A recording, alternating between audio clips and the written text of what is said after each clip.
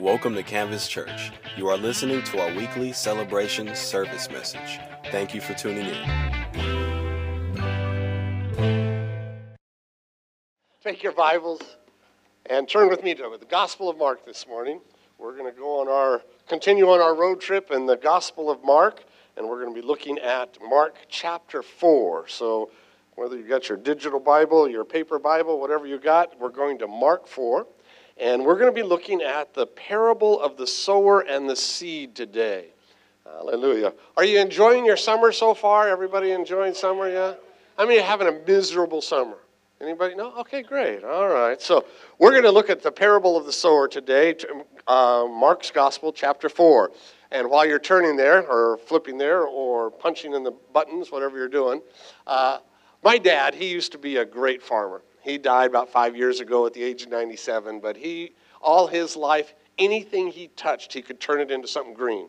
I mean, I remember all my life, all the houses we lived in, he always had a garden. He'd go to work at the San Diego Union Tribune, and then he'd come home about 2 in the afternoon, take a little quick nap, and then he'd go work in the garden for a couple hours. We had vines, we had fruits, we had everything growing there, vegetables. It was always just something special. So I went to Bible college, and I thought, okay, one day I came home, and I was living in La Mesa at the time, and I thought, my dad's such a good gardener, I could grow something. And so I go outside, and I buy some carrot seeds. I thought, I'll grow some carrots. And so I'm in La Mesa, and the house where I'm living at has this huge tree. It's the famous tree there in La Mesa. I'm living right underneath it, and no grass, nothing is growing under it. That should have given me a clue. But anyway, I went out there, and I went, okay, now the soil. Now what do I do? Man, I don't have any tools. So I went and got a screwdriver, and I dug in the ground there a little bit, and I went, okay, here's the seeds, and I put in a couple seeds, and let's see what happens. So I put the dirt over it, and I watered it, and I watered it, and a couple days later, a little sprout comes up, and a little top comes up, and I'm watching it, and a couple days later, it's growing, and it's getting pretty high, and I'm all proud of this. I'm watering it every day, and then after a while, it stopped growing. I mean, it's a little thingy like that. And I'm going, what in the world is going on? And it'd been about a week and no growth whatever. I thought, maybe the carrots are done growing. And so I reached down there and I grabbed up a carrot, and it looked like a corkscrew. The ground was so hard. I hadn't prepared the ground whatsoever, and the little carrot had just grown like this. It was miserable, and I looked at that and I am not a farmer. Parable of the sower. Let's go there this morning. We're in Mark chapter 4. Verse 1, again, Jesus began to teach by the lake. I'm reading out of NIV if you're trying to find the translation. The crowd that gathered around him was so large that he got into a boat and sat in it out on the lake when all the people were along the shore at the water's edge. Verse 2, he taught them many things by parables, and in his teaching he said. So he taught by parables. Now, we're talking about parables. We've got to understand what a parable is. A parable is an earthly story with a spiritual, or sometimes called a heavenly meaning. Easy way to remember that. What is a parable? Earthly story with a spiritual meaning. So parables now are usually designed to convey one central truth. We never pick apart a parable and look at every little nuance. It doesn't work that way. Parables are meant to just tell, okay, here's the main truth. Let's look at that. Let's go on. Let's listen to the parable. Verse 3. Listen, a farmer or a sower went out to sow a seed. As he was scattering the seed, some fell along the path, and the birds came and ate it up. Some fell on rocky places where it did not have much soil. It sprang up quickly because the soil was shallow. But when the sun came up, the plants were scorched and they withered because they had no root. Other seed fell among the thorns, which grew up and choked the plants so that they did not bear grain. Still other seed fell on good soil. It came up, grew, and produced a crop, multiplying 30, 60, or even 100 times. Then Jesus said, he who has ears to hear, let him hear. What is he saying now? He who has ears to hear, let him hear. He's drawing attention to the fact that this is something special. You've got to pay attention to it. This then is the first parable in Mark that we're looking at. But we also find it's the first parable in the Gospel of Matthew, and it's the first parable in the Gospel of Luke. Now, the point is that all parables require thought. Let him who has ears to hear, let him hear. It requires more than thought, though. It requires an active response in applying the truth, whatever it is, to your life. So we're looking at this now and we're saying, okay, Jesus said, let him who has ears to hear, let him hear. Pay attention now. You're going to have to do something about this, so pay attention. Verse 10, when he was alone, the 12 and the others around him asked about the parables. So in Matthew and Luke, they say, why are you doing this? And here just asked about the parables. Verse 11, he told them, the secret of the kingdom of God has been given to you. Let me just emphasize that. The secret of the kingdom of God has been given. Well, who's the giver? The obvious question, who would give that? Has to be God. So the secret of the kingdom of God has been given to you. To whom? He's talking to his disciples, those gathered around him. But to those on the outside of the kingdom of God, those on the outside, everything is said in parables so that, now he's beginning to quote out of Isaiah 6. Isaiah was where Isaiah was told by God to go preach to the Israelites, but it was in the time of their rebellion and he knew they weren't going to hear. And here's the quote, so that, talking about parables, they may be ever seeing but never perceiving, and ever hearing but never understanding.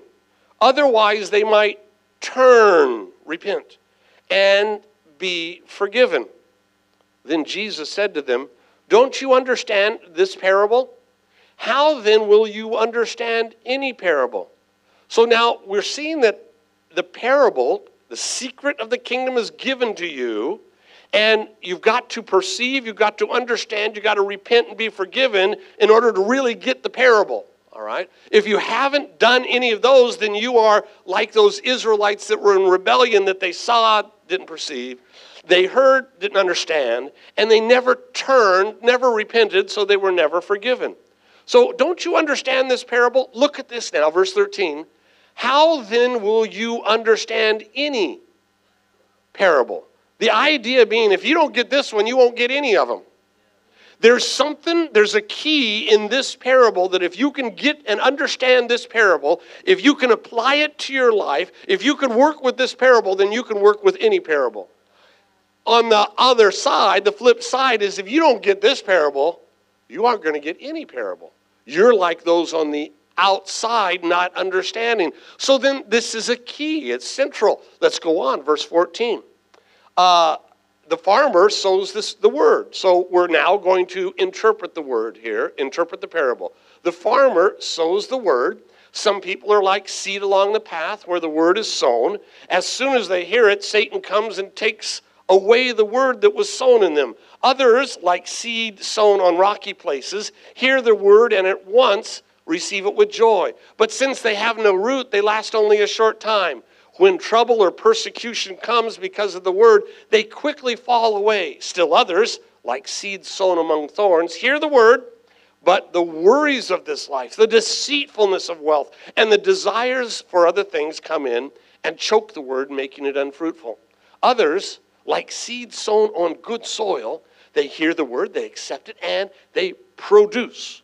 They hear the word, they accept it, and they produce a crop, 30, 60, or even 100 times what was sown. He said to them, do you bring in a lamp to put it under a bowl or a bed? Instead, don't you put it on its stand? For whatever is hidden is meant to be disclosed, and whatever is concealed is meant to be brought out in the open. If anyone has ears to hear, let him hear. Consider carefully what you hear. In other words, this is not like a novel. You're not just listening to one of these novels on the, that you can hear on your phone or whatever spoken to you. Don't just hear something. This is not what a parable is about, just to listen. You've got to carefully consider what you hear, he continued. With the measure you use, what? With the measure you use while you're hearing, with the measure you use, it will be measured to you, and even more. Whoever has will be given more. Whoever does not have, even what he has will be taken from him. Father God, we ask you now to bless this. More than bless the word, Father, we pray that it would produce a crop today. 30, 60, 100 times, Lord, as we hear your word and receive it in Jesus' name. So now we're looking at this story here, and so that my notes can catch up with me. We're looking at here, I'm having a hard time, sorry guys. So we're looking at Mark 4 now, and we see the parable of the sower and the seed, and we talked about a parable, what it was, earthly story. And verse 9 talked about the need to hear. This is the first parable, and we know the point of it all is it requires thought and active response to apply the truth to our life. Verses 10 through 12, we saw the reason for the parable was based on a quote out of Isaiah, perceiving, understanding, and repentance, followed by forgiveness. That's all integral. And then verse 13 was really the key there. This parable is the key to all other parables because it deals with how we receive teaching or revelation. It has to be given to you, but then once it's given to you, what do you do with it? And that's what we're going to be talking about here this morning. And now as we come to the interpretation, we come down to verses 14 to 20, we look at Jesus as he interprets this parable. He first said the farmer or the sower. This is anyone who teaches or preaches the word of God. What am I doing right now? I am teaching the word of God. I'm a teach-preach right now. This is teaching and preaching at the same time, and I'm kind of flowing back and forth. My number one hat that I wear is a teacher. But I can slip into the preacher hat, and you can't tell the difference.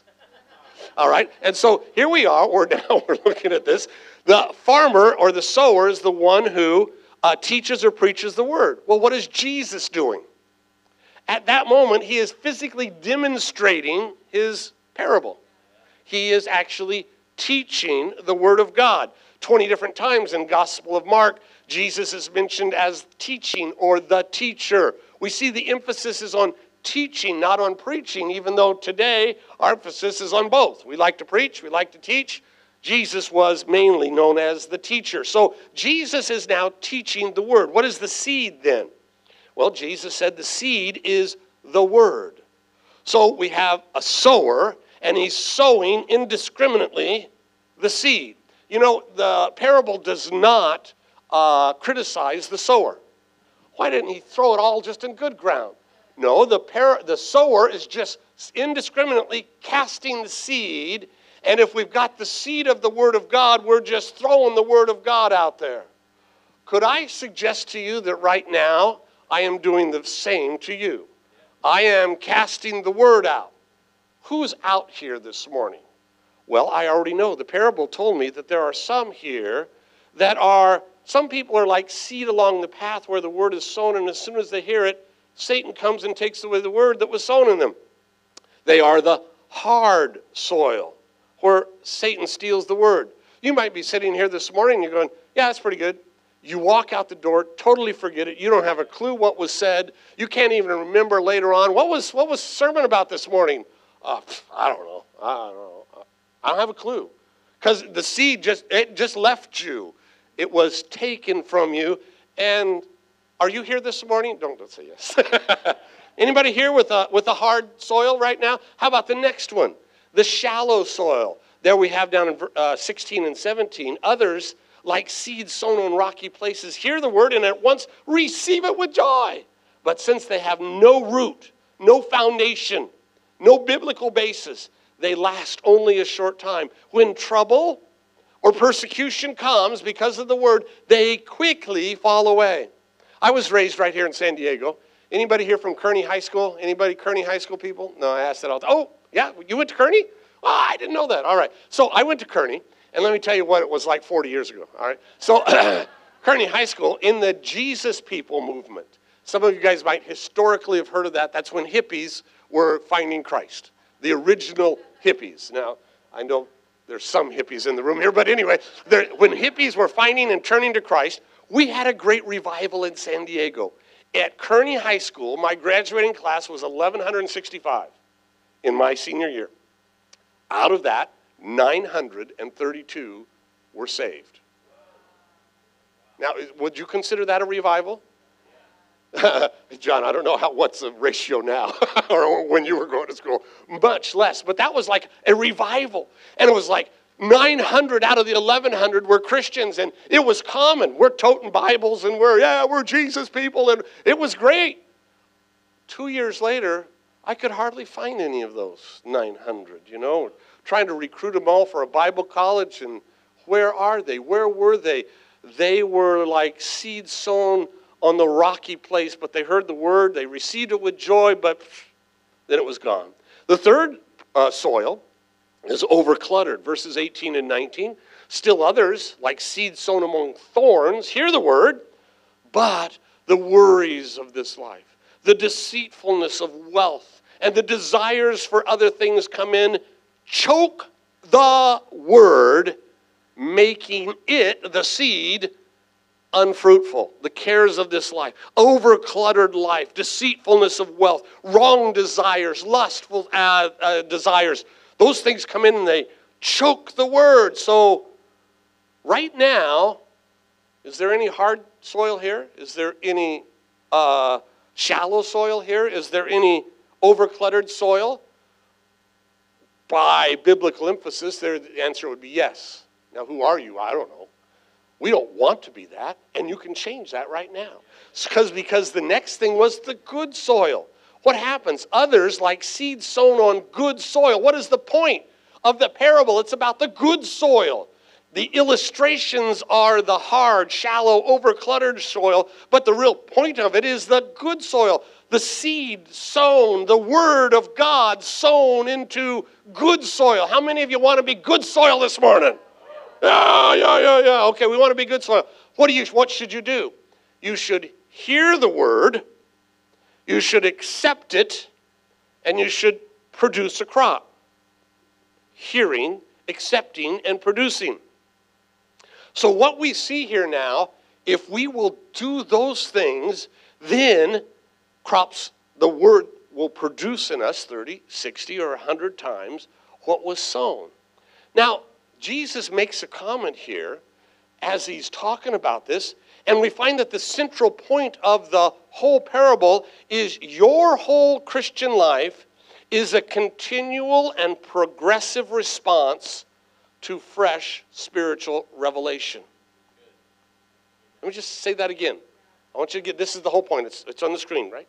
Yeah, it's over here. Okay, your whole Christian life is a continual and progressive response to fresh spiritual revelation. Have you ever had a revelation? Have you ever had the Spirit of God speak to you? Usually this happens when you're in the Word, or the Word is being taught, or the Word is being preached, the Word is going forth, and then all of a sudden you go, It's that, That moment right there is where the Spirit of God is bringing you revelation. And as that happens, then you're supposed to respond to that revelation. And we're going to talk about this in just a moment. The more of God's revealed word we assimilate, the more our capacity for more truth. As Jesus said about the lamp. He said, do you bring in a lamp, in verse 21, and put it under a bowl or a bed? Instead, don't you put it on its stand? For whatever is hidden is meant to be disclosed, and whatever is concealed is meant to be brought out in the open. If anyone has ears to hear, let him hear. Consider carefully, though, what you hear, he continued. With the measure you use in your hearing process, it will be measured to you and even more. Whoever has will be given more. Whoever does not have, even what he has will be taken from him. What are we talking about? Was Jesus trying to intentionally hide the truth? No, he was saying, no, when you're preaching, you're sowing the word, why would you light a lamp and then hide it? No, the whole point is to let revelation come. Every time the word goes forth, revelation is there. You got to reach out, you got to grab it, you got to make it yours, you got to hear intelligently, you got to work on it, you got to accept it, and you got to let it produce a crop inside of you. Jesus says, no, it's dumb to light a lamp and hide the lamp. No, we don't do that. If truth is temporarily hidden in parables, it's only so that it may later be revealed. The ultimate purpose of a parable is therefore not to conceal truth, but to reveal it. Are you following with me here this morning? We're getting this revelation thing going here. So the seed sown, it's given to you, and we're talking about revelation, the Word of God coming to you, and you have that aha moment where you go, oh, I get it. Oh, wow, that's great. Oh, I understand now. That's the aha moment. We're talking about revelation. Now, I want to talk to you about revelation and focus in on that in my last few minutes. So as we go to Revelation, we got some things that we need to learn. In verse 12 of our passage here, it said, so that they may be ever seeing but never perceiving, ever hearing but never understanding, otherwise they might repent and be forgiven. So we understand that revelation begins with repentance that results in forgiveness. Normally, when you have that aha moment, when you're reading the Word of God and all of a sudden you're reading the Word and reading one of the 10 Commandments, thou shalt not steal. And all of a sudden you get a revelation, oh, when I take all that stuff from work and I take it home and use it, oh, I'm stealing. Oh, I'm a thief. You've had a revelation, and now you've got to assimilate that. You've got to hear with understanding, and you've got to say, oh, God, forgive me, I repent, and I take that word and I make it a part of my life. So revelation begins with repentance that results in forgiveness. But then the growth of the word, the seed, is really based on obedience. Let's turn over to Matthew 7. Would you just turn in your Bibles? I don't know how to say that electronically. Would you click on a new verse, whatever? Okay, so let's make this happen. Matthew 7, 24 to 27, I was telling Pastor Katie, my mentor, Pastor George Evans, he's probably frowning at me right now in heaven. This is the first time in my life I have not brought a physical Bible to the pulpit. So I'm trying to make this work, I'm trying to just flow here. Okay, Matthew 7, verse 24. Did you find it yet? I was just vamping until you got there. Therefore, everyone who hears these words of mine and puts them into practice. So, not only a hearer, King James, but a doer of the word. What's fascinating about this parable, is he's like a wise man who built his house on the rock. Rain came, streams rose, winds blew, beat down the house. It did not fall because it had a foundation on the rock. But everyone who hears these words of mine and does not put them into practice is like a foolish man who built his house on sand. The rain came down, streams rose, winds blew, and beat against that house. And it fell with a crash, as we sing in the kids. And the rains came tumbling down. And so we see that now here in this parable. The key is everyone who hears these words of mine and puts them into practice. I did a little word study for you. Went into the Greek on that word many years ago. Went into the Greek on that. And I found out the word there for doer in the King James, the multiple words in the NIV, puts them into practice, is a singular word in the Greek language. And it's the word that we get our word poet from. What is a poet? So one who does the word of God is a poet in the Greek language. What is a poet? A poet is one who creatively expresses his ideas. Right? So, here's what I'm saying. A few years ago, many years ago, I was preaching down in my church in Texas. This is many moons ago. Down there, I was preaching, and we had a large church. We had a church of about 1,500 people. And so I'm preaching away. And so I was the assistant pastor, by the way. And so preaching away. After I preached, I was preaching on seek the Lord. I was just pounding away on seek the Lord. Right after service, a young person came up to me and said, Pastor Steve, oh man, God really spoke to me in that sermon. And when you said we need to fast and pray, I just said, yes, Lord, I'm going to fast. And I decided today I'm starting to fast. And I'm going to seek God. Thank you, Pastor Steve. And I went, praise God, praise God. He walked off and I said to myself, I never mentioned fasting.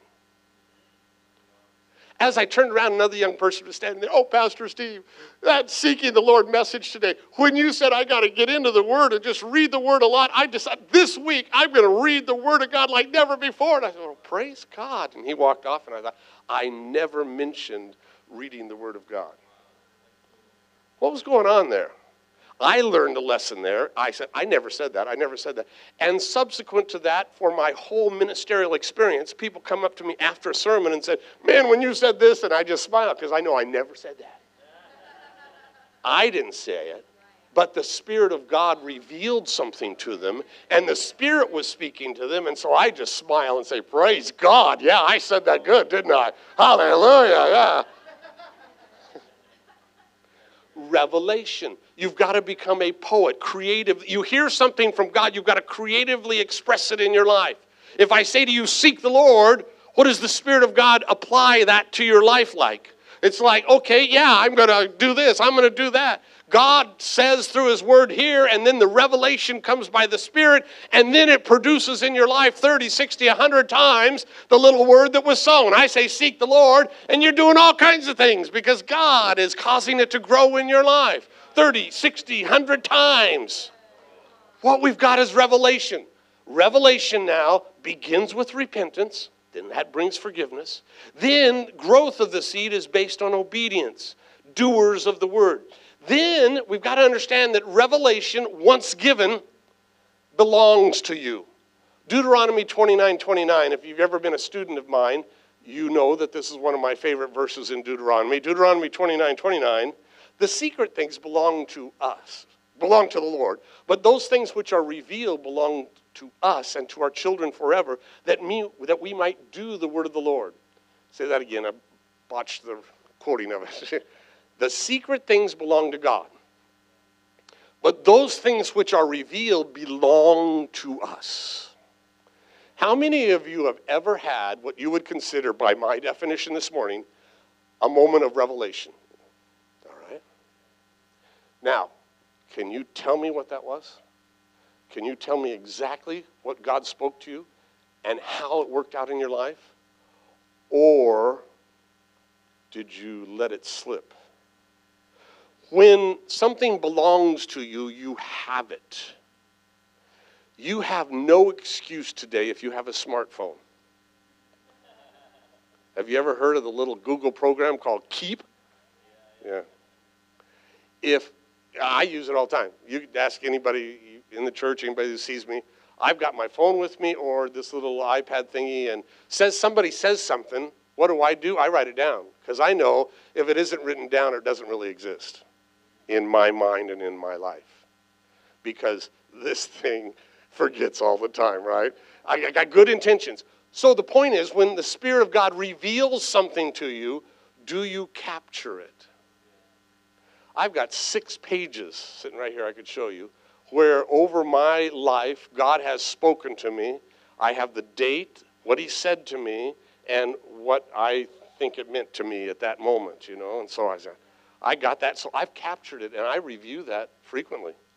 Like every day, because it's part of my prayer list. Yes, Lord, the things you revealed to me, I say yes and amen, Lord.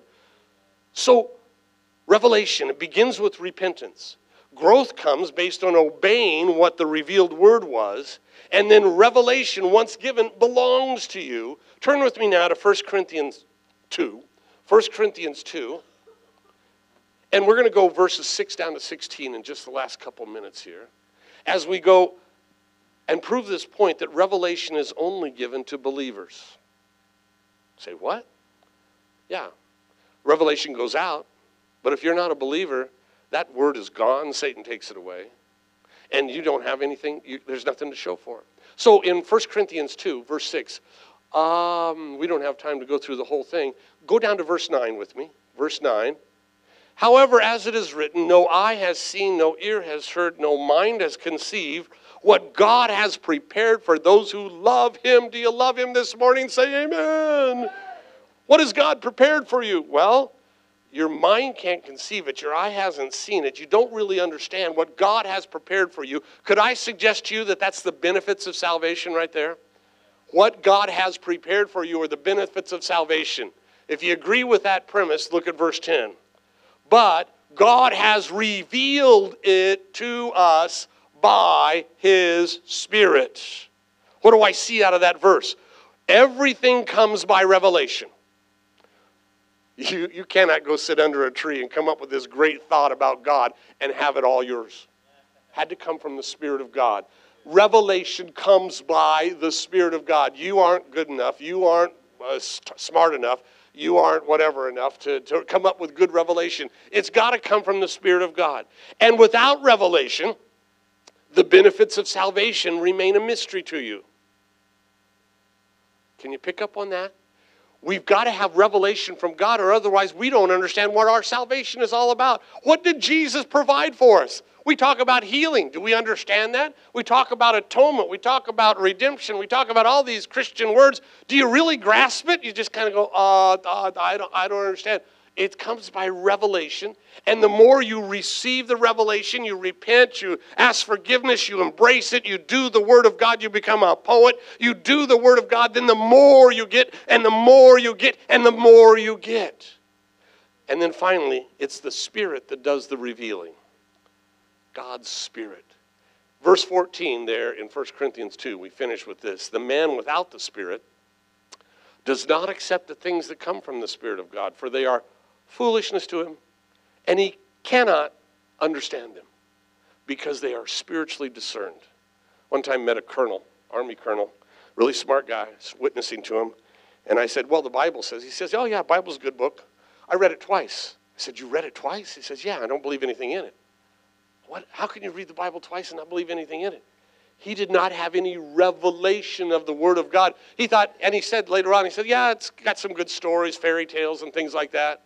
No, the Word of God is powerful. It can change your life, but without revelation, it's meaningless. So would you bow your heads with me right now? Let me ask you some real important thoughts. Are you a believer this morning? In order to get revelation, you have to have repented of your sins and received forgiveness.